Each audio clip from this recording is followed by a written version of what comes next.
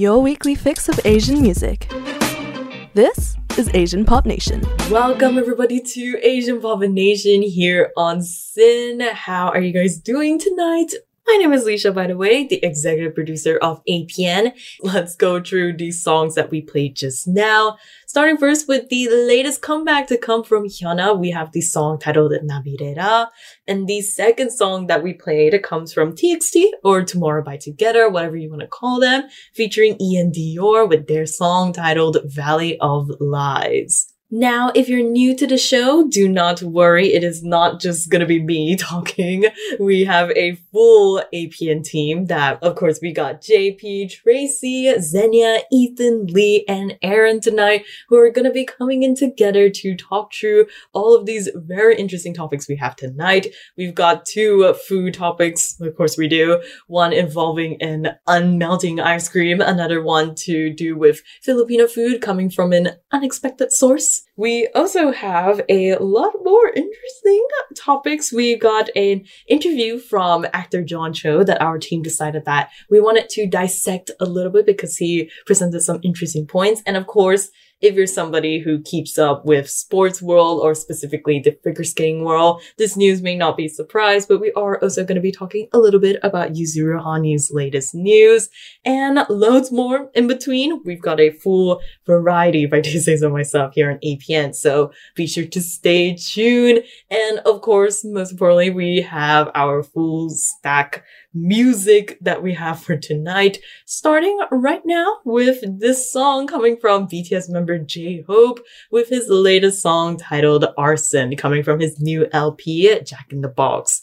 Warning though, this song does contain some coarse language, so listener discretion is advised. Other than that, sit back, enjoy the show, and let's get it started here on Asian Pop Nation. Hey, you're listening to Asian Pop Nation here on Sin. My name is Leisha, and let's talk through all these songs that you just heard. We first played the song titled Arson by BTS member J-Hope, coming from his new LP, Jack in the Box.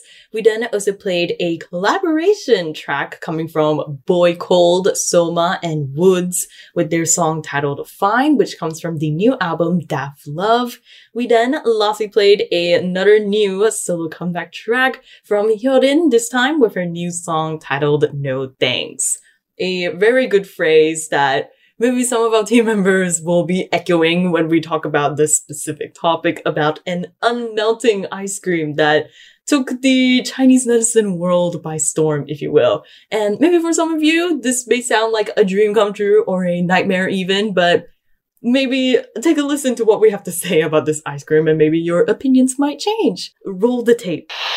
So anyone who knows me will know very well that I love ice cream. I will go to the top of Mount Everest and gladly eat a tub of ice cream, which is why our first discussion for tonight has got me particularly excited because it's about a luxury Chinese ice cream brand that has shocked netizens online when they found out that this high-end ice cream doesn't melt at all, which is perfect because I like ice cream, but I don't really like mousse because to me, mousse is just like melted ice cream. So this sounds like the best solution to a very difficult problem. You see, it plagues my mind 24/7. And it was discovered in July through several viral videos across the web, which shows that their sea salt coconut ice cream popsicle is directly exposed to fire by a lighter or even a blowtorch, but somehow remains unmelted. So if anything, these videos showed how instead of melting, the popsicle would just start to char and turn brown. Now that kind of sounds problematic, but in other videos, ice cream would actually retain its shape despite being left outside at room temperature for over 50 minutes. And I guess I wasn't the only one concerned because consumers have said that when the ice cream stick was lifted up, the ice cream itself was shown to have a molten globby texture. Okay. So in this video where an online user was using like a blowtorch to test the ice cream, the one I mentioned earlier, they said how only after a very long time, the popsicle was able to produce just a single drop of liquid, but it would only occur at a point where the rest of the popsicle was visually blackened from the surface. Now, the company for this popsicle has made several statements, well, two in fact, regarding this viral situation. Firstly, stating the unscientific nature of experimenting their ice cream by heating it. So wrong. Fake news, everybody. But well, not fake. I'll just say that it's not, the whole academically Not academically cited, that's for sure. Yeah, peer reviews. Unscholarly sources. Exactly. You need to make sure you've got those 20 references and to meet that rubric so you can get a HD. God, yeah. Yeah. So just by the nature of their experimentations on TikTok, it's very unscientific. But they also mentioned that their products are able to retain its form above 0 degrees as they contain very little water. Now, I'm not sure how I feel about this, but to everyone out there in this virtual room right now, would you try this ice cream? Yeah. First, I'm not the biggest fan of sea salt coconut, but yes, JP. Yeah, I think I'd do it, but I'd have to sign my will first. Well, they're not saying people died eating this ice cream. I feel like I would die. Oh my knowing God. that it doesn't melt. Yeah, dude, this thing is probably like 50% plastic.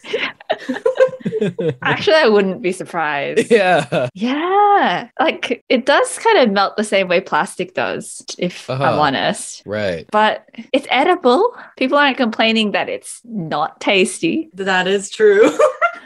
You don't hear the number one thing people are shocked about. It's just like, oh my God, this tastes bad or anything. It's probably people being like, oh wow, this is like quite good, but like, why is it not like melting at all? Even though it's been holding in my hand for like the past hour or something. That's where like everyone's that is so sus. I would not eat that. Maybe that's actually. I was gonna ask actually, but Alicia, you kind of answered how it could have happened. Why people are burning their ice cream to begin with? Like what must have happened in order for you to think, you know what, this is strange. I need to get my blowtorch and burn this ice cream. Yeah. Maybe it's the sea salt coconut. You know what? Maybe if they did a different flavor, perhaps it'd melt more. Did you just My hate God. sea salt coconut flavor? Look, I'm not the biggest fan of salted things on sweet things, Oh, like okay. salted caramel and yeah. You can't that's really that's salt my 2 coconut cents. either. Coconut's a really strong flavor, Yeah. Mm. It's very oceany. Oh, The shit. taste of my ocean in my mouth. And the water beats fire, so Oh my I God. guess maybe What is that's why it going doesn't on? melt. But for something that is very oceany, it doesn't have much water, as the company said. So I suppose it's kind of counterintuitive. But unscientific, what would make a study with this ice cream scientific? Bro, a guy in a lab coat. But who would fund that research? Holding his No little one. like test Yeah, tubes. no one. Who's gonna test this? Actually, this reminds me of those Facebook videos that compare real ice cream versus fake ice cream, and have you seen those? What's fake ice cream? Yeah, what I Is don't this know. fake ice cream? It might, dude. It It's cake. turns black. That is sus as hell. That's not real. Didn't know you could burn ice cream. Oh Yeah. my God. Touche. But I mean, like you do have like you can get blowtorched ice cream, right? Like they serve that sort of thing at restaurants, don't they? Like fried ice cream. What fancy ass restaurants have you been going What are you to? talking Wait, really? about? Wait, Blowtorch You've ice never heard of cream. that? No, fried ice cream is like frozen piece of ice cream that's like deep fried with batter on it. Yeah. yes, That's what the Lee thing. said. Are you They implying don't that this do it. ice cream popsicle is deep fried and fatty? Deep. God, I don't know. No, but like it reminds me of that sort of ice cream. Yeah. Now that it reminds you of something that is edible, would you try and eat it without the Oh wafer? my God. Oh my God. I have no idea. I think either way, if I was to eat this, I would need to be paid. Yeah. Kind of reminds me sure. of like marshmallow over like a campfire, but then there's Right, yeah. things that are like, I like mine really burnt and it's like black and then they'll Really? Oh, yeah. Controversial yeah. opinion. I mean, yeah. Wait, Lee, you like your No, marshmallows? no. That's Okay. sick. That's wild. Wow. Okay, all the listeners who like their marshmallows just like charred. Cancelled. Like they're like, Lee, now it's now over you can for have you. ice cream that's charred. Yay! Oh my God. Just what they wanted. That's what the marshmallow burnt people wanted all along. He's like, you know what? As they were sitting around their campfire, you know what would make this better is if this was ice cream. And there you go. It's Magic messed up, bro. happened.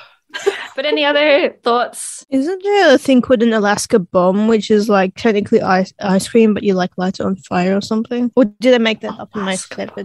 No, like imagination? that does exist, but I feel like isn't it's burning because there's like meringue or something like over it or something, some sort of like cream or whatever. I'm not a master chef, so I don't know the technical term, but I know it's not the ice cream itself that's like burning. It's like the cream on top. Yeah. Wait, that doesn't make sense. Like, if it doesn't melt, how does it melt in your mouth? Yeah, what's the It texture? doesn't. You just bite A it lie. The enzymes. It's all a into little lie. chunks. What? Oh, I mean, some people like to like bite the ice cream, don't they? Rather than, and then just like Oh, my nom. teeth are sensitive. No. Oh, and when I say I some can't people, do that that. mean me. You have I think teeth it's a of mix. iron. You need to like 75% kind of bite or 50% bite, and then like 50% let it melt. Yeah, I No, like to let it melt in my mouth. I Yeah, just go So all the black. flavor comes out. That's how the flavor comes out. Maybe Leisha. You this might ice not cream only know. melts within your mouth. I don't know. How does it detect that? Like nano machines? I'm Oh, we're in inside the a mouth. Let's tiny melt. Who knows? Who knows? We're That's not why it's so scientists. expensive. That's Oh why it's my prestige. God. JP, it's the robots inside It's it. the nano machines. I Science. knew it. Kojima was right. Food is food. That's all that matters. Not this one, Aaron. This is plastic. Is this food? Is the question. Yeah. I'll eat it. Yes, Aaron. Sorry, what did you say? I said I'll still eat it. That makes one of Man, Aaron, us. you'll eat anything. My No, I God. meant the ice cream. Yeah, that makes one of us. What is it? Yes, I'll have it. Yeah, do it in my steed, please. I can't do it. We'll just watch your reaction and monitor your like state and well-being for the next 24 hours. Fine by me. Hell yeah. But if you're gutsy enough to try this ice cream, you can always let us know on Facebook, Twitter, and Instagram at Asian Pop Nation. And yeah, your predictions as to why it doesn't melt. Oh, We'd God. like to figure that one out too. Hey everyone, you are listening to Asian Pollination here on Sin. We just played 3 incredible tracks, if I do say so myself. First, we played the song titled Risk It All by Malaysian artist Yuna. We know we love her here on APN. This comes from her new EP Y3. We then also played another song coming from a Filipino artist this time. Her name is August Wah, with her song titled Blurred Lines. And then we lastly end things off with a song called Love Inside by Pictured Resort, which comes from their new LP titled Once Upon a Season. Now, of course, here at APN, we're always playing new songs coming from across the globe. And we are going to be going across the globe here to talk about this very interesting discovery we saw of IKEA stores in the UAE, of all places, serving Filipino food in their restaurant menu. It sounds like a very interesting concept, not gonna lie. It was a bit like out there, but when you think about it, the reasonings behind why they created this menu actually comes out a bit wholesome. So be sure to listen to this whole story with us right now. Mabuhay, welcome to Asian Pop Nation. The reason I opened with that opener is because earlier in the year, IKEA stores in United Arab Emirates actually introduced some special Filipino food on their menu for the first time ever from May 24th until the 26th. So that was earlier in the year. However, it's back. The Filipino food is back from July 19th until July 24th. So this very special menu is called the Best of Filipino Cuisine restaurant menu, and it was in 3 stores across the UAE and featured dishes such as chicken menudo, Filipino-style barbecue chicken, and bistec Tagalog. So for people with more of a sweet tooth, there were also other things like buko pandan and leche flan. That's really good leche flan. So according to a statement by IKEA, this menu was created for the Filipino community, actually, in the UAE, like expatriates, for example, as well as for the locals to get a taste of Filipino cuisine. But yeah, Filipino food in IKEA, dude, that's crazy. What's going on? Yeah, no, but anyway, this is very surprising to me. Why in the world is there Filipino food in a Swedish store in the United Arab Emirates? What is going on? It really feels like just a randomizer, doesn't it? Yeah, it's crazy. What is it? But I mean, like the thing they said about catering to some of the expatriates, I think that's a pretty good move, because a good deal of Filipinos do in fact go to United Arab Emirates to find work, and dude, they bring in the dough in that place. Like you get so stupidly rich working at the United Arab Emirates. So it's a pretty good business move on IKEA's part. Xenia, there's a website that shows a bunch of the food in the UAE IKEA stores. Were there any dishes that brought back memories for you? Buko pandan. Buko pandan? My heart. Yes. Yeah, that's sweet stuff. One of my favorite Filipino desserts, along with halo halo. Halo halo? Yeah. Wait, explain to the folks at home what buko pandan is in case they don't know what that is. So buko is Filipino for coconut, Mhm. and then pandan is like the pandan leaves. So we extract the pandan leaves and make them into jelly. Oh, So then we mix the pandan jelly and we get shredded buko, fresh buko, and then mix it up with condensed milk, and you get the best combo ever. oh, Yes. interesting. Yeah, Filipino sweets, they do have their own unique flavor. So yeah, A lot of it's it's lots very of coconut. Yeah, really sweet. sweet. Like, they Mango have or coconut. mango, coconut. I know they have leche flan here as well. And for those that don't know what leche flan is, it's like a really, really sweet sort of, it's like pudding, but also jelly. Like, I don't know how to explain it, but it's like a jelly-like pudding, and it's sweet as hell, and it's so good. But yeah, those are some of the dishes that were on the IKEA menu. For anyone else here, if you've had the opportunity to look through the dishes on the IKEA list, are there any dishes that have struck your interest?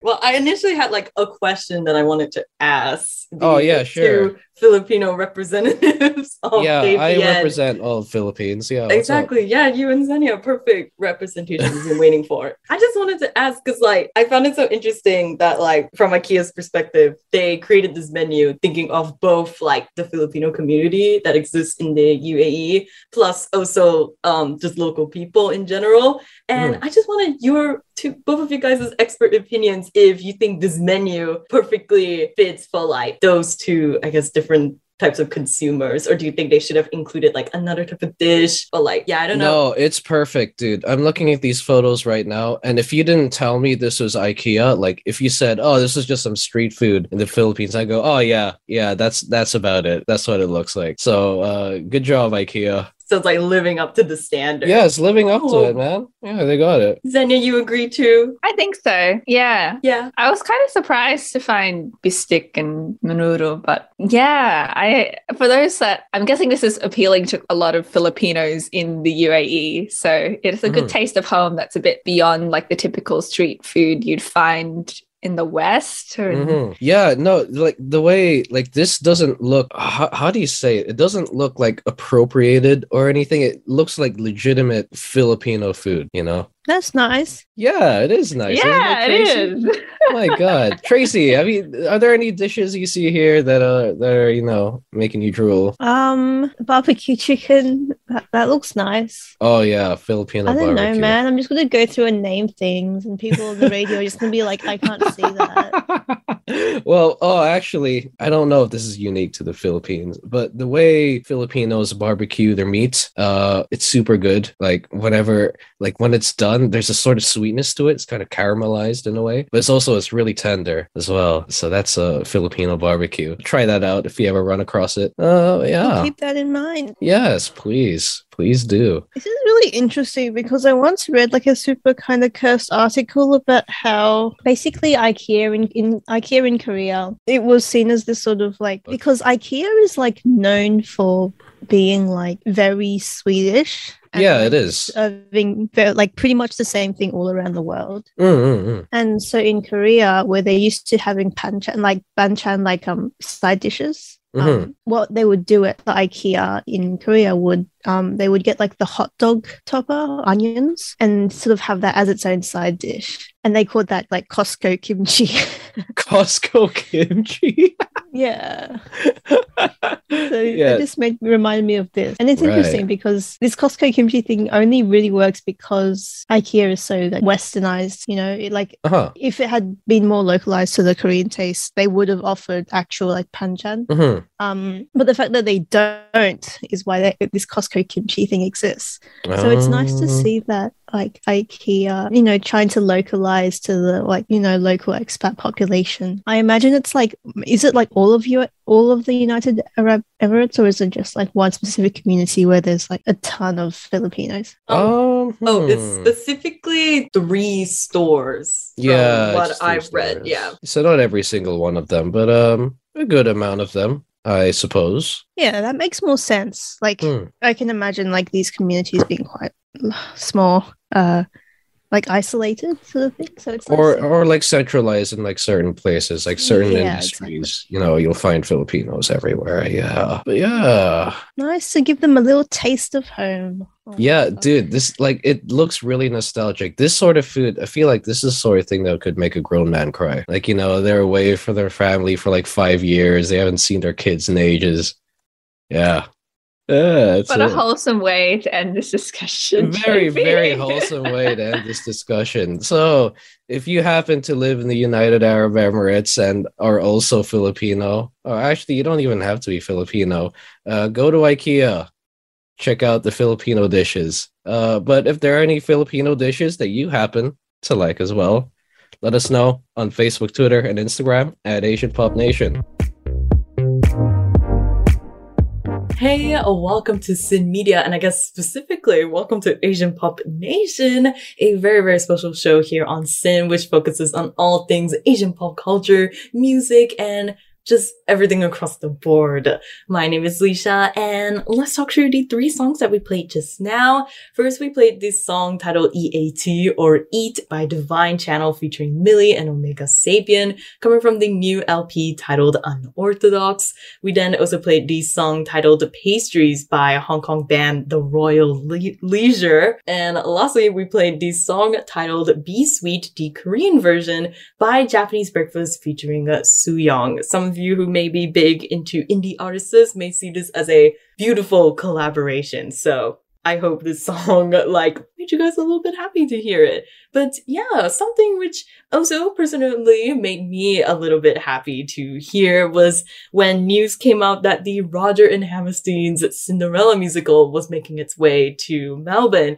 And even though we are talking about it right now and the musical has since left the Melbourne shores and is now going to other states in Australia, we still wanted to talk a little bit about it because it did spark a little bit of an interesting conversation, I feel. So be sure to listen into our APN team right now as we dive a little bit in depth in like casting directions and things along that boat when it comes to the musical world. So let's go. If you're someone who kind of frequents the Melbourne CBD area, you may have seen some banners, advertisements like plastered on trams and stuff, for example, of like tons of shows and musicals that are happening in Melbourne at the moment. And the one that I particularly wanted to focus on a little bit is the Roger and Hammerstein's Cinderella musical. By the time this episode does air, however, the Australian version of this Broadway musical would have already ended in Melbourne, so not the best with timing right there, but it is moving towards Brisbane and Sydney for the rest of the year. So I don't know if you're looking for some holiday plans, could go over to those places and get a ticket for the show. I was like dying to watch the show, and then I ended up missing out because I was all the way in Malaysia. But let's not talk about my pain, and let's get more in depth about this musical and why we're particularly talking about it on this show. One is I came across this particular article that was done by Refiner 29. They were interviewing the lead role of Cinderella in the Australian production of Roger Hammerstein's Cinderella, who is Shubshri Kandian. And in the article, I'm going to quote it right here. She is considered as one of the few South Asian women who have portrayed Cinderella on stage. And while I do recommend you guys take a look at the interview, it's like very nice, short and sweet. And she like kind of details her life leading up into doing musicals and representation in like Broadway world. I also did want to talk about how this musical kind of like the existence of this musical happening in Melbourne brought me back to an old movie I used to watch when I was a kid, which is also called Roger and Hammerstein's Cinderella, but the 1997 version, where you can actually watch it on Disney Plus if you want to. This film was a made-for-TV film that was co-produced by the one and only Whitney Houston. She's also there as the fairy godmother in the movie, fun fact, and also stars singers Brandy as Cinderella, love her to bits, and also Filipino-American actor and singer Paolo Montalban as Prince Christopher. Again, watch the movie if you can. It's one of my comfort movies ever. Yay, Pinoy Pride. Pinoy Pride. Is it better than all the other Cinderella adaptations that you may have seen, Leisha? You know how there's like a Cinderella story. There's so many, and there's like Ever After. There's too many. I got like it'll take me like 20 years to do like a whole ranking of every. How about the one with Camilla Cabello? Last. Ranked last for a reason, and you've seen a movie, you know why. But yeah, I particularly just thought this whole deep dive about the Roger Hammerstein's Cinderella in its musical form and in the film form, which making its effort to like have a diverse cast, made me want to point this question to our team of what do you guys think about seeing traditional white-centric fairy tale stories like Cinderella kind of diversifying your cast? That's my first question. I do have a second question, but I wanted to pose this main one to you guys. Leisha, do you know what the reason was that they diversified this cast, or was it just like a casting choice? I guess in the musical sense, I wouldn't know like too much because it's like the Australian production version. I don't really know if they done it as well with the other musicals that exist in like America and stuff of this Broadway musical. In terms of the film, there is this whole thing on Wikipedia. I don't remember it word for word, but I know they filmed that 1997 film. It was like a conscious effort that they did want to like diversify the cast. I think the term is they did like colorblind casting. So if you watch like the film, you'll see like, Whoopi Goldberg and that one guy who acted in Legally Blonde as like the really terrible lawyer guy at the end of the movie. A very niche reference. Like Whoopi Goldberg and that guy are like the parents of the prince, and the prince is obviously Filipino. And Whoopi Goldberg and this male actor who plays his parents, none of them are Filipino. But yeah, my main question is just, I guess, what do you guys in general think about this like choice in casting in stories like these? I just want to say that like race blind casting is way more popular in theatre than it is in, let's say, television and other sort of filmed things. It's not unusual to have like race blind casting because typically they would cast whoever is like the best singer, or like the theatre community has always been quite multicultural, even in because it's always been concentrated in, you know, cities. It maybe compared to the general population, it's always been a bit more multicultural compared to the general population, and it's always been a lot more, I guess, progressive politically compared to the general population. Yeah, that's how cities are in general, right? Like they're the central melting pot. People from everywhere go there. Yeah, exactly. So it's not like surprising that they would race, like they've been casting stuff race blind for a long time. You have Broadway stars who are people of color, and they have mostly done roles which are not written for people of color. Because, surprise, surprise, a lot of musicals aren't written specifically for people of color. I don't know, like Stephanie Hsu was in the SpongeBob musical. Are there Asian people in SpongeBob? Not really, but it's a SpongeBob musical, like. Dude, it's just SpongeBob. Yeah, like to a certain extent, music theatre is not super discreetly racialized. I also think it's because you can get away with a lot. Well, not you can get away, but I think if you're in a theater audience, it's a lot harder to kind of focus, like hyper focus on the different actors. Because when you're acting on stage, you have to be a lot more verbose and vocal, so you can project your facial expressions to a larger crowd. But with a screen medium, it's a lot more close up, so you have to. I think an audience might be able to nitpick a lot more. I don't know what I'm saying. No, I get it though. But because the setting's different, right? Because with theater, it's a little more abstract in the way you approach it. Because when you watch the people acting, it's not like you're literally in their world. It's like you can they're actors on a stage, Yeah, and there are props there. So you go, okay, yeah, this is just a reenactment of some sort. But then when you go into movie territory, they focus a lot on like making the setting, like making it feel as if, this is a real place, right? And I think that's where people get a little more nitpicky with casting choices, if you get my drift.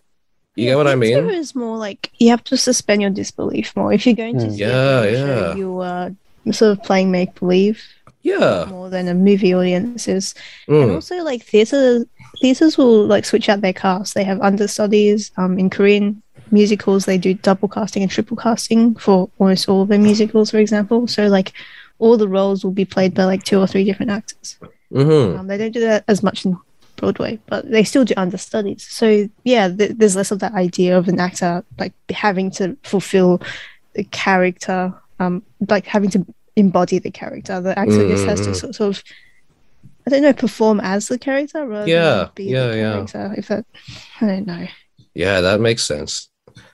I guess on that note, let us know, listeners, what do you think about this interesting conversation we have, especially in like theater world and like casting choices people make in the theater world. Maybe if we have some listeners who are actively in the theater industry, that'll be very cool too to hear from your perspective. Do let us know all of your thoughts and more through our Asian Pop Nation social medias, Facebook, Twitter, and Instagram.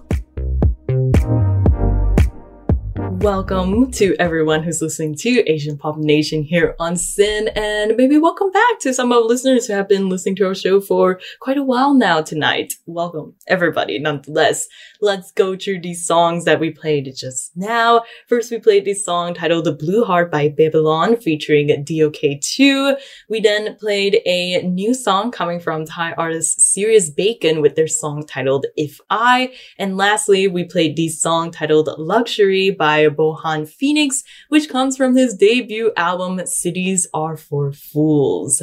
Now we are moving towards a favorite portion of the show for us here at APN. It is our little request highlight section here where we take song requests that were picked up by our listeners and played them on our show here. If you're listening to our show for the first time and don't really know what's going on, it's okay. I'll explain it for you right now. We pretty much have a special segment here on APN where you can message us through our social medias, Facebook, Twitter, and Instagram, and send us some song requests that you have in mind, and they just get put here on our little show right now. Tonight, we're going to be highlighting 2 songs which are requested by our listener, Matthew. Thank you, by the way. We will first be playing this song titled Kono Yue Tomori by Pinky Spice.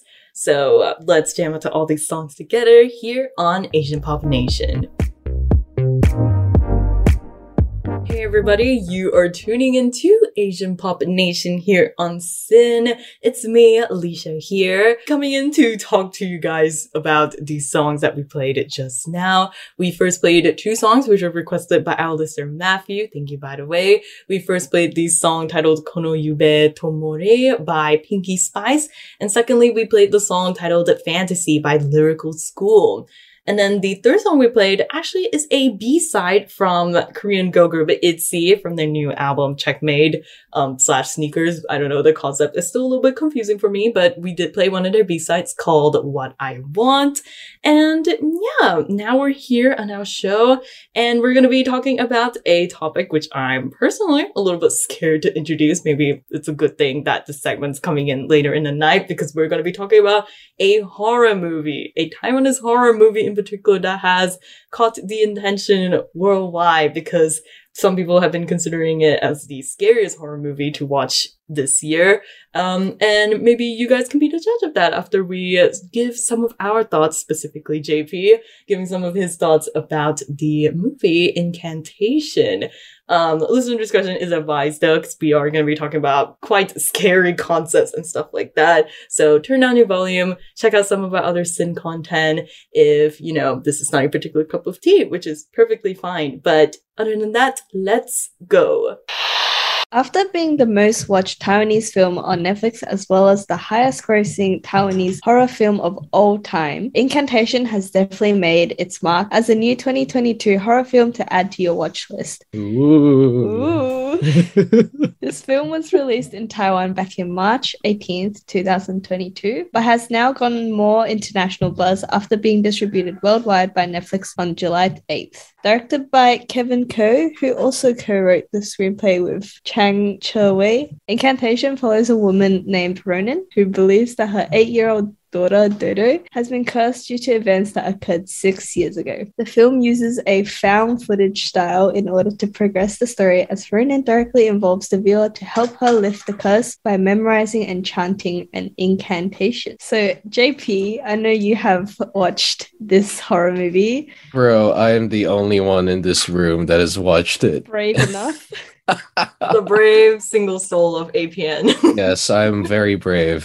How was it? How was it? Damn, it was good, man. It was spooky, as any spooky movie ought to be. Spooky in what way? Spooky in that it's found footage and it makes it like look a little more real, you know? Like Paranormal Activity or kind of like Blair that. Witch Project? Yeah, sort of like that. Like, I'm pretty sure Blair Witch Project started that whole trend. But yeah, much of the movie is actually seen through like camera footage and stuff, especially like camera footage taken by our main character Ronan, camera footage taken by other characters that come up through the story. And yeah, that's how it is. It's spooky. It's good. But what makes it spooky? Spooky. Well, I mean, it's the usual stuff, you know, dark corridors, you know, doors opening and closing by themselves, and children talking to themselves, going, "Oh, there's a baddie on the ceiling," when there's like nothing there. Like, I hate that the most. But that happens a lot in the movie because there is a little child in this film, and she does a lot of creepy stuff. So yeah, that's Incantation. What is the cause of the supernatural activity? I might have missed that. Oh, okay. So I'll tell you. Basically, what it is, you have Ronan, and she's gotten custody of her 6-year-old daughter finally. But she gets haunted by a bunch of like things, like just things start messing up around her life. And apparently, there was something that she did 6 years ago with a bunch of friends. They broke a religious taboo somewhere in like the mountains of Taiwan, like in a really secluded village, right? And they worship this weird deity, and she did something bad, and now she's screwed for the rest of her life. But yeah, this film is very interesting in that it starts off in the modern day. You have her and her dealings with her daughter, but throughout the film, it actually makes quite a few cuts back to what she did 6 years ago. So it kind of switches back and forth. And like as the movie goes on, the mystery slowly unravels, and you realize, oh wow, something messed up really happened. Damn. But yeah, it was a surprisingly, I didn't really know what to expect when I first watched this movie, and apparently this was like the first, I guess, Taiwanese found footage style film ever as well. So I was like, oh, okay, let's see how it is. And I watched it, and it was really, really well executed, really well written, very spooky. But yeah, I don't want to say too much because, you know, I don't want to spoil the whole mystery of it. But yeah, it's a very cool film. I just want to point out that this film did really, really well in Taiwan before, I guess, getting Netflix distribution. And funnily enough, I feel like Taiwan's been on this wave lately where people are really getting into like spooky stuff, because they recently had an exhibition about ghosts going viral. Oh. And like everyone was like they just really wanted to get in. It became like an online sensation, according to this random article I found on Taiwan News. Taiwan also has like a pretty interesting culture of like folk religions. So they just have like a ton of temples all throughout the country. Worship various things. So it's like sort of embedded in the cultural psyche, this sort of spookiness. Because whenever you have a religion, there's always the underlying fear of going against that god. Dude, religious horror is the best, dude. It's so spooky. Like, if there's one genre of horror that scares me the most, it's always religious horror in one way or another. Like, oh my god. I feel like Asians were just superstitious AF. Yeah, like, for real.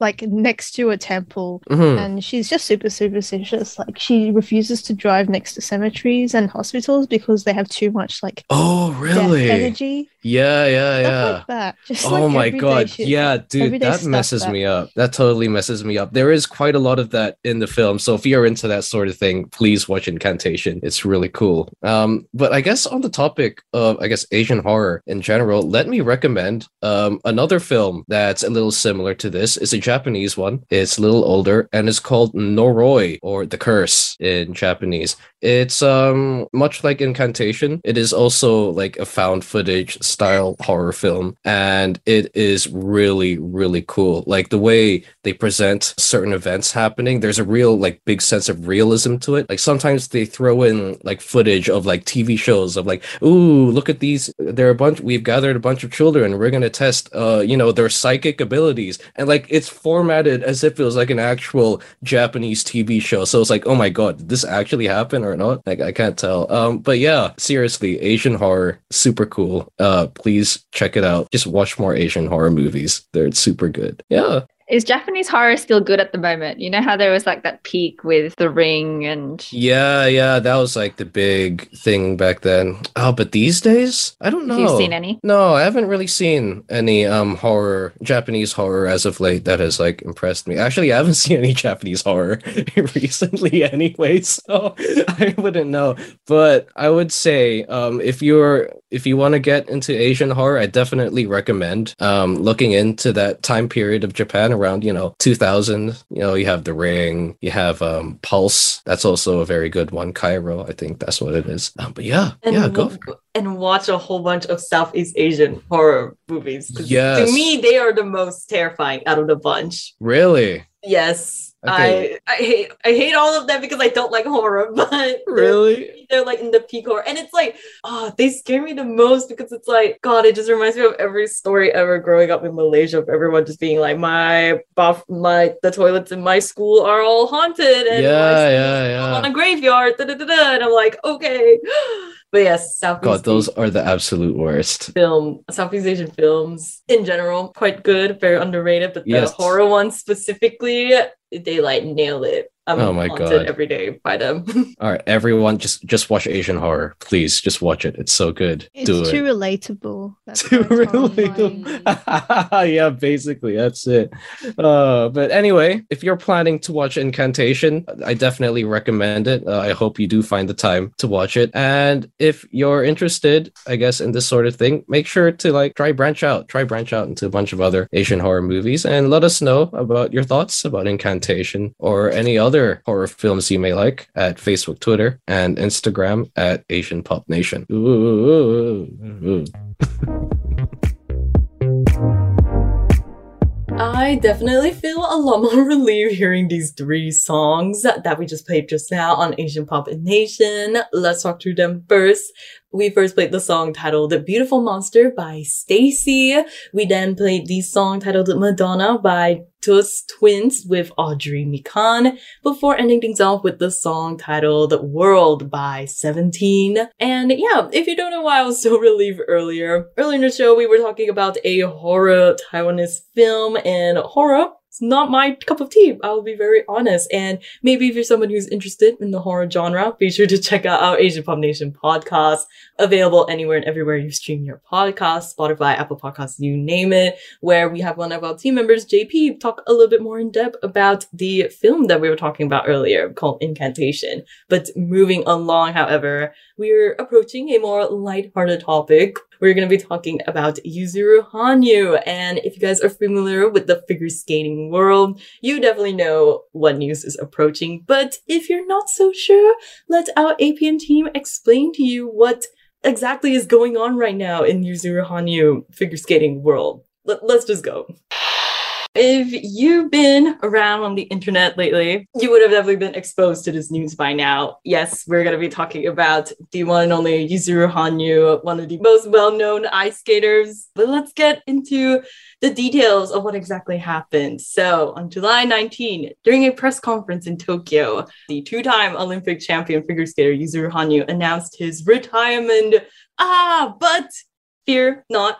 it is only retirement from competitive figure skating. Yes, so this isn't actually like a full closing chapter to his ice skating career, since he did reveal that he's decided to go into professional figure skating instead. So although you won't see him like representing Japan in the Olympic stage anymore, he, in quotation, said he will no longer be confined to the realm of competitions anymore. So apparently he made this final decision during the times of the recent Beijing Olympics that took place in February this year. And if you're like keep up with skating, you might have known that he was already suffering injuries here and there. In a quote that I got, he said, "After the Beijing Olympics, when I got home, I couldn't skate because of the pain in the ankle. I thought about all kinds of things then, but I felt that I don't need to be on this stage forever." But he did also note that he actually considered ending the competitive skating era of his after Pyeongchang back in 2018. But his goal of landing the quadruple axel jump kept him going. And I guess if you're one of those fans that's very curious of, will he still live on that dream of trying to excel in that jump? Yes, he has stated that he still really wants to land that jump and still show it to everyone, but in a different stage this time and not in a competitive area. Throwing it around the room, what do you guys think about this news? I know we don't have very big sports fans in general here at APN. If you listen to our past shows, like doing Olympics conversations in our old shows, we are not the most sporty people in the world. Oh, what are you talking about? We're complete professionals. We're professionals? Oh, sorry, scratch that. Yeah, no, we're the best. Yeah, ice skating, it's that thing where, you go on the ice and, you got the blades on your shoes. Yeah, and then like you swirl around. Oh, wait, you're talking about hockey? Yeah. Oh, wait, there's a difference? Oh, wait, but anyway, Leisha, so this is good news for him, right? So it's taking pressure off his back. Yeah, I feel like that's why I feel like a lot of fans of Yuzuru Hanyu, and he has a lot of fans, by the way. Oh, I'm sure, yeah. Yeah, he's very famous for a reason. I would say the general consensus is most people are not actually really sad about this. I think people who are quite sad about it are people who have fallen to the journalism scheme of just reading the headlines and just being like, retirement? Oh no. I'm so sorry, Xenia, for calling her out. She's not even here to defend herself. Oh, I feel like wait, but Leisha, when you say he's retiring from competitive figure skating, what's he doing now then? Just regular figure skating? I'm guessing when they mention professional figure skating, which is what he's doing instead, he will do more like shows and stuff, those type of things. Wow. I completely forgot you could do that because, when... because when he said, I'm retiring from competitive figure skating, like, wait, how do you make money from that?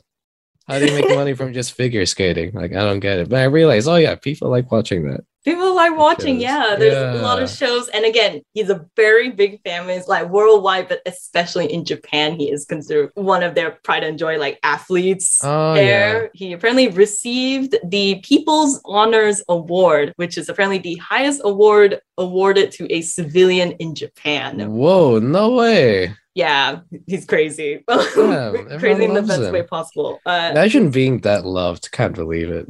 Yeah, can't relate. No. Can't relate. I can't relate. Imagine the whole world just loving your existence. Couldn't be me. Oh, okay. No, but yeah, that's what it means. So the main difference is that, you won't see him competing in like the world competitions and winning those competitions in order to like qualify for like the Olympics and then competing in Olympics. Yeah, you will not see him in those like environments anymore. Which is I see. Where I guess most fans, they are actually like pretty happy about that, because if you watch the Beijing Olympics that happened last time, he put out a great performance, by the way, very great performance, but you can definitely see that like a lot of his injuries, like he already got before the Olympics and probably also during the Olympics, training for it and stuff like that. And things you could definitely see it was like warning out his like body and everything. Yeah. So I think overall, for me personally, I'm not Yuzuru Hanyu fan club leader number one, but like I would say overall, this is like pretty good news, and he can still continue skating, and like his fans obviously will all still want to come and see him perform because he's a fantastic skater in general. Oh my god, watch his videos online, he's insane. But yeah, that's my like my cool. opinion about it. Yeah. Competitively, ice skating must be the easiest thing to quit from in a competitive sense. Because like imagine like quitting, I guess, athletic sprinting in a competitive sense. Like how do you make money out of that? I guess past that point. Okay. Yeah, okay, you just run. I see what you think. I was like in my head when you're asking it, I was like, what is he thinking? Maybe like robbing banks. You can make a living through that, because you run fast. Like imagine if Usain Bolt retired and he went, okay, I'm just gonna rob banks for the rest of my life. He can make a good living out of that. You can do like no one could catch him. Fun marathons where you like dress up in practical costumes or whatever. Oh yeah. But then still, how do you make a living off of that? You door knock and you say, I'm running 20Ks, will you please sponsor me? And if you're Usain Bolt, people will say yes. Oh, yeah. I don't know. Like, how do you monetize running? You can't. You just become an advertising model, right? You just like soft drink companies and stuff. Yeah. Soft drinks and sportswear and stuff like that. And you're just running pose in all the advertisement shots. Yeah, that works too. So I guess to our listeners, let us know what you think about this particular news in the figure skating world. Are you a big Yuzuru Hanyu fan? Does this kind of like, are you kind of on my spectrum where you're kind of like happy and joyful about this? Or do you still think like, oh, I wish he would still be in like the Olympic stages for the next future years? I don't know. Let us know what all your opinions are to Asian Pop Nation on our Facebook, Twitter, and Instagram. And watch me be in one of his shows in the future. I want to be the audience member just awing at his skating expertise. He's amazing. Watch all these videos. Yes, that's my final message. Hello, everyone. You are tuning into Asian Pop Nation here on Sin. How are you guys doing right now? Before you answer me with that question, let's talk through these songs that we just played earlier in the show. We first played the song titled Miss You by Leighton Wu, before moving along with a new collaboration song of a song that's already existed prior. Let's not think too in-depth about that. We have the song titled Better, the Chinese version by Boa featuring Xing. Not featuring, it's Boa X Xing as well. It's a joint collaboration track. And lastly, we played the song titled Hollywood by Cecilia Galt with Asiatic Wave. Now, I think Hollywood, definitely a very appropriate title since we are approaching this very interesting topic that APN wanted to delve into a little bit deeper, as one of our team members, Ethan, found this article by John Cho, which was detailing his general history in the Hollywood world, but it also goes a little bit more in depth, slightly more in depth than we expected actually, that we are going to be talking about it right now. So recently, there was an interview that came out that was released by The Guardian on the 17th of July with actor John Cho in the spotlight. In the article, he talked a lot about his filmography, and he made a lot of statements about Asian representation and what it means to be Asian in a Western country like America. It was quite a loaded topic that he talked about in the article, and we likely won't get to everything that he talked about, but we just wanted to kind of dissect a little bit about some of the main things that he had and the main arguments he had to say about Asian representation in general. So the first thing that he talked about was more generally about Asian representation in Hollywood films, in particular as romantic love interests. So he also addressed the fact that this would likely change from his generation and, the current generation, the current younger generation. And I think we definitely see that a lot more when you look at films like Crazy Rich Asians, especially with kind of the popularity of Henry Golding and him being in other movies like Jane Austen movie recently with Dakota Johnson. Yeah, listen, man, Asian guys are pretty hot, man. And I think more and more people are coming to, coming around. They're coming around to it, man. Yeah, especially in the past 5 years, maybe 5 years ago, approaching this topic would have been whoa, food for thought. But now I think it's pretty well-worn territory. Yeah. And I think the fact that Asian media in general has become more popular within the Western sphere. Everyone's discovering hot Asian men now. So I think things are going in a good direction for us, Ethan. Whoa, that just got way too personal, way too quick. What is that supposed to mean? I have listened to interviews with like male celebrities, and they're like, you know what? Like ever since K-pop became big, I've gotten like approached more, and I'm like, wow, I don't listen to K-pop, but like big ups to them for like, not indoctrinating, converting, not the right word. Converting, spreading the good word. Spreading the good word. Oh yeah, Asian man is romantic. Yes. K-pop people, please keep that up. I'm benefiting from this. I feel like the representation from something as specific as K-pop, or even from like anime, they have a very specific like character trope, I guess. Oh yeah, for sure. It's a very specific representation that is arguably not realistic. It's not realistic at all. It is a fictional projection of like but a damn, is it fun? Sort of masculinity. Oh, it'll branch out for sure. Yeah, I think it's better. Yeah. It's good because then it's a stepping stone towards branching out. And like I know people talk about Hollywood as being not accurate representation, but at least there's some diversity there in terms of what an Asian might look like in a Western country like America or Australia. What else did he talk about though? This John Cho fella. Yeah. So the next thing, this is actually what we touched on in terms of racism and kind of labeling. John Cho himself had a very nuanced opinion about the use of slogans in social media, especially when you use that to make discussions around the rise of anti-Asian hate crimes, especially in the last few years. So a quote from him, he said that, "Right now, our discourse has become very slogan-based, and I often feel like it sounds good, but it doesn't completely work because it's simplified too much, to the point that you can't really apply it, and that it's not useful anymore." He also goes on to talk about how to really understand the problem at hand, you have to dissect it and kind of sit down and talk about what are the root causes behind this problem. He says, is it the non-recognition of our humanity? Is it scapegoating? It's some combination of those things. I thought it was a really interesting take because it's not something that a lot of people in the spotlight would say, especially when it comes to race-related issues in America. What did you guys think? Yeah, and also the fact that the article literally ends by the publicist being like, we're out of time, no more talking, he's said too much already. But yeah, this is a really interesting quote because it is something, he's put it far more eloquently than I ever could have. And it is something I do believe as well.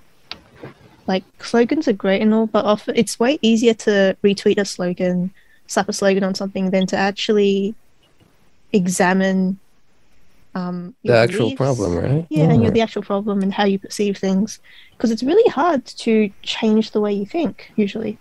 Like it takes a lot of effort. You have to stop yourself and you have to consciously dismantle your own belief systems. That's literally terrifying, dude. Imagine learning that everything you knew was wrong. Like, how are you supposed to live? How are you supposed to live? Right, yeah. But yeah, I don't know, slogans, they're difficult because they're almost so simple they take on a life of their own, So, and people often, like people who are, let's say the Black Lives Matter thing, that slogan, I'm going to be very careful here, that slogan was about the fact that Black Lives Matter, but then the response to that was all lives matter. Oh yeah. So you have to be careful to how you pick your slogans, because people who get pissed off by your sloganeering will construct like weird scapegoats that they rally against. And that's, I guess, the effect of slogans. It creates like a central point that people can, I don't know, use to very easy. They seem very easy. They seem very easy to misrepresent, as far as I can see. Yeah. Good word, misrepresent. That's how it is. We should get John Cho on this show. Expand on these questions. Yeah, we'll go ring him up. Yeah, go. Yes, please, Aaron. Yeah, like, using your phone in your contacts right now, right? Yeah. I do want to say one small thing, I guess. Yes. So one thing in particular that I do like that he brought up is, especially with the Stop Asian Hate hashtag that I guess still has been going around, is the fact that how other people who are non-Asian, it is easy for them to see that hashtag and then feel like they're like, I don't know, they feel like they are, I don't know, they feel like they've done enough the activism, because they're just like, oh yeah, no, I don't hate Asian people. So that's all good. And John Cho literally says it. He's like, oh, there's a component of hate, but it's really easy for people to say, I don't hate Asians, so it's not my problem. Oh, easy satisfaction. Problem. Easy satisfaction, yeah. right? And then on one hand, again, yes, the slogan especially came up due to all the anti-Asian hate crimes that were happening during the pandemic, and those were direct violence against elder Asians, especially living in Western countries. But also like that hashtag has since also, it encompasses so much more about just like how Asians are treated, like just in general in like Western countries and stuff like that. And for non-Asians, they see that hashtag and they're like, okay, I don't hate Asian people. So like my activism for today is like check, where it's like there's so much nuances, using big fancy words here.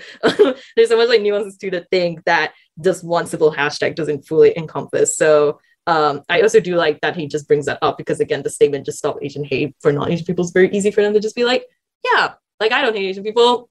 I didn't push over any elderly Asians on my way to work today. Yeah, exactly. But and then they might not actually take the time to like really think through and like, you know, what are like some subconscious, like unconscious biases that they may have against like Asian people and stuff like that, for example. So that was a very heavy topic, I guess, on the Asian representation and the response to racism, I suppose, in Western countries like America. I thought it was an interesting thing about what John Cho had to say, and clearly from the response that everyone else on the show has, it is a very nuanced topic that requires a lot more discussion in the media, a lot more nuanced discussion rather than simplifying things down into, one word root causes.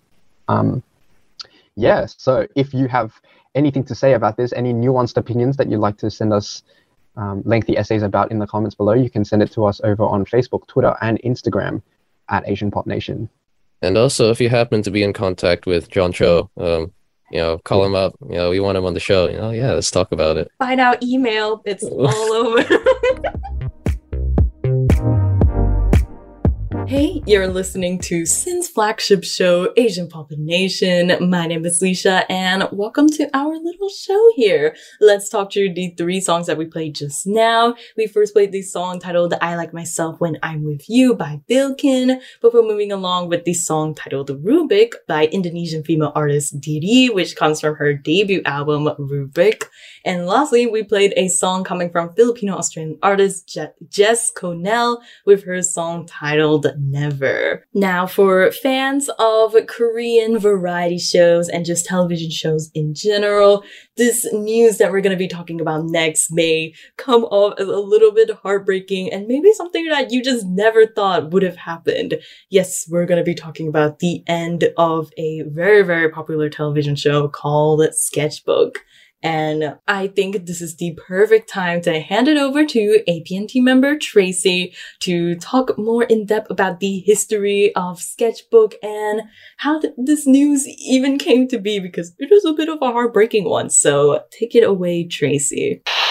It seems like we have reached a point in the show where we are just talking discourse. Well, in this segment, we're going to be talking about the iconic show Yu Hyo's Sketchbook, as well as the iconic host of the show, Yu Hyo, as well as the very iconic Japanese composer, singer, pop icon Ruchi Sakamoto, and then also the infamous legion of people known as K-netizens, K-nets. Anyway, so we are reporting the sad news that the iconic Yu Hyo Sketchbook show will be wrapping up after 600 episodes, with its last show being filmed on July the 19th, which is 2 days ago as of the time of this recording. The program is a sort of talk and music format show that has aired continuously for 13 years since April 2009, and it's a veritable cultural institution. Well, similar shows have existed in the past on KBS, the channel, including Yoon Do-hyun's Love Letter from 2002 to 2008, and Lee Sora's Proposal from 1996 to 2002. Sketchbook is by far the longest running program with this sort of format, and it's synonymous with live performance and its loosely scripted banter and hijinks. To give you an idea of how long Sketchbook has been running for, in 2009, which is when Sketchbook started, Girls' Generation released G, and Super Junior released Sorry Sorry. So this is a show that has really seen the rise of the whole Hallyu wave. And it's definitely a show that's synonymous with the whole Hallyu wave because it has a lot of clout. It's quite a popular show. And so going on the show is seen as milestone for K-pop acts. K-pop fans will often brag about their idols going on the show because going on the show is seen as proof that they can sing live and that they are respected and legitimate artists in Korea. So there were, upon this announcement hitting our social media feeds, there was a lot of mourning from fans of K-pop acts who have already been on the show, as well as K-pop fans of up and coming artists. Mourning the fact that their faves would never be legitimized by an appearance on this show.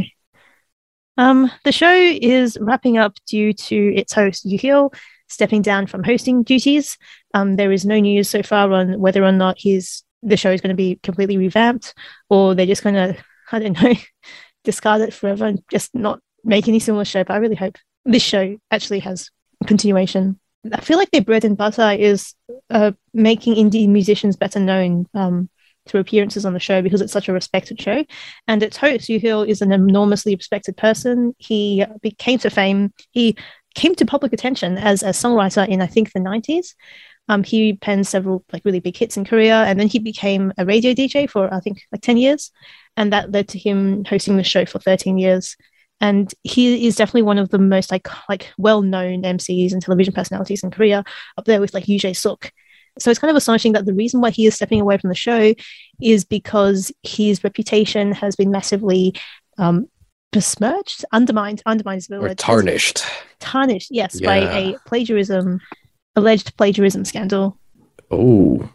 Which is kind of spicy. Wait, who did he plagiarize? A certain artist or just whoever? He's been accused of plagiarizing Ryuichi Sakamoto. Oh.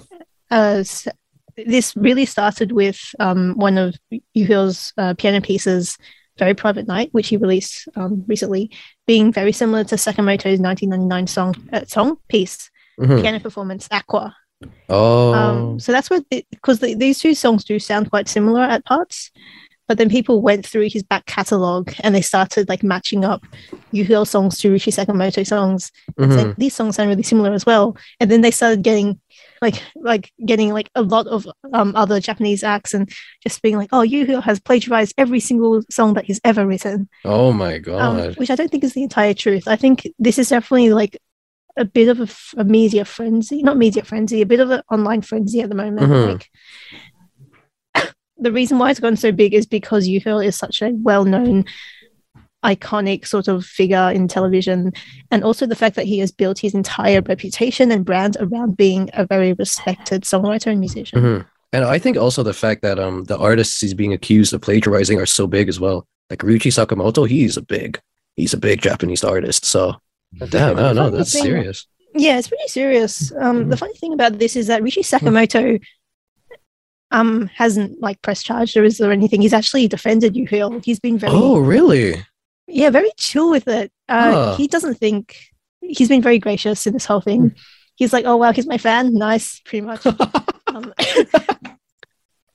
So yeah, after Yu issued his first apology, saying, basically offering his sincerest apologies for his failure in thoroughly examining the piece, and apologizing to teacher Ryuichi Sakamoto for causing an issue, Ryuichi Sakamoto responded with a statement saying, the music has similarities, but I don't think it is on the level of requiring any legal actions to protect my piece, Aqua. I can see his great respect for my composition, and I have some pieces that have obvious strong influences from Bach and Debussy, whom I love, respect, and have learned a lot from. I don't mean to put myself on the same level as them, so please don't get me wrong. And this is probably the most important part. He says that every creation is influenced by existing arts in the public domain, and it would be great and appreciated if you could put 5 to 10% of your originality into it. So he sort of sees similarity to previous songs, similarities to your interest, to your inspiration being a sort of inevitable part of the creative process. And he also says, I am trying my best to raise my originality percentage on every piece I create, which is challenging, but that makes the art beautiful, I think. Thank you, Mr. Yu and my fans generous. But yeah, and then he thanks Yu for his support, because Yu is a long-term fan of Ryuichi Sakamoto and has said so many times on his radio shows. So the reason why all these fans have pointed out the similarities between Yu's stuff and Ryuichi Sakamoto's stuff is because they have listened to his shows where he's shouted out, hey, I really like this piece. And they've listened to that and been hey, this sounds a lot like your piece. When I first read about this, I thought this scandal was a flash in the pan sort of month, scandal of the month kind of thing that would blow over really quickly. But the more I read into it, the more I think it's going to have a sort of damaging impact on Yukio in the long term and possibly his company Antenna. Well, it's enough that he's stepping down from the show. Yeah, it seems like such a huge blow to like the K-wave. And you know how like a while ago we were like, oh, BTS ending. Some people would like say with Hallyu Wave. Well, I feel like Sketchbook ending is a pretty big deal. In that it's so well respected and. Damn. Well, hopefully that show doesn't go under. You know, hopefully that it's somehow. Yeah, hopefully it gets continued with the host. Like I don't know, people were saying like IU, people Eric Nam, you know, people were just throwing names around. I think it's going to be like someone like Lee Jae-hyung. Lee Jae-hyung is probably likely as a new host, or Lee Juk, or there's a lot of some similar respected figures, but it's going to be a bit of a blow because Yukio is just so extremely respected and well known in Korea. If you're feeling sad about this, like us, I don't know, rewatch your favorite episode on YouTube. Until next time, I guess maybe tweet us or Instagram message us your favorite suggestions for new hosts for this type of format on Asian Pop Nation. We are on Facebook, Instagram, and Twitter. Hello to all of our listeners listening to Asian Pop Nation right now, whether you are one of our live on-air listeners or you're listening to our podcast. Hello to everyone. My name is Leisha, the executive producer of Asian Pop Nation. And before we have our own little chit-chat session, let's talk through the 3 songs that we played just now. We first played the song titled Love by Korean girl group Weekly, which is actually a remake of the Brown Eyed Girls song, which is also titled Love. We then also played the song titled Kesan Pertama by Ardhito Parmono featuring Gusti Irwan Wibowo from his debut album Wijaya Kusuma. And lastly, we played the latest single to come out of Thai-Italian artist Valentina Ploy with her song titled The Camera Rolled, a very much slower track, which I think perfectly signals to some of our listeners that we've definitely reached the end of our show tonight. Oh man, it's always sad when we're reaching the end of the show because it's like, we could just keep playing more songs, we could just keep talking all night, but all good things must come to an end, as that famous phrasing goes. But yes, let's talk through all of the topics that we've talked through tonight with our APN team. We first talked a lot about an interesting interview article that came out from actor John Cho in regards to Asian representation and just, I guess, the general discourse that goes around with slogans in particular. It's a very nice in-depth conversation that we had. We also had JP do a little review of the latest Taiwan horror film to sweep the nation, if you will, called Incantation.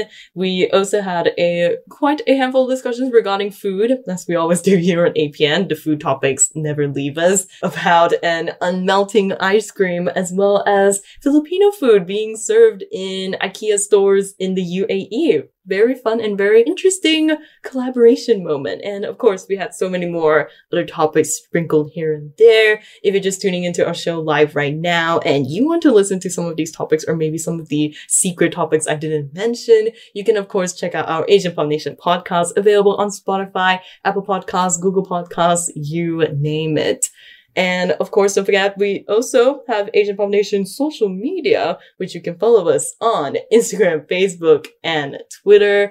We also have a little link tree there, which you can click on the little bio, and it shows you literally everything that we have here in APN, which our team have worked really hard on. So be sure to check all of these out. And yeah, thank you so much for joining our show tonight with not just myself, of course, but with our APN team of JP, Tracy, Xenia, Ethan, Lee, and Aaron tonight. And I guess on that part, good night, everyone. But of course, why did I say good night when we're not even introducing the final few songs we're going to be playing tonight? Starting first with the song called Skip Bottom by Ro Yuhan featuring Blaz. Once again, I think this is the perfect time where I can now say thank you so much for listening to our show here on Asian Pop Nation, and good night, everyone.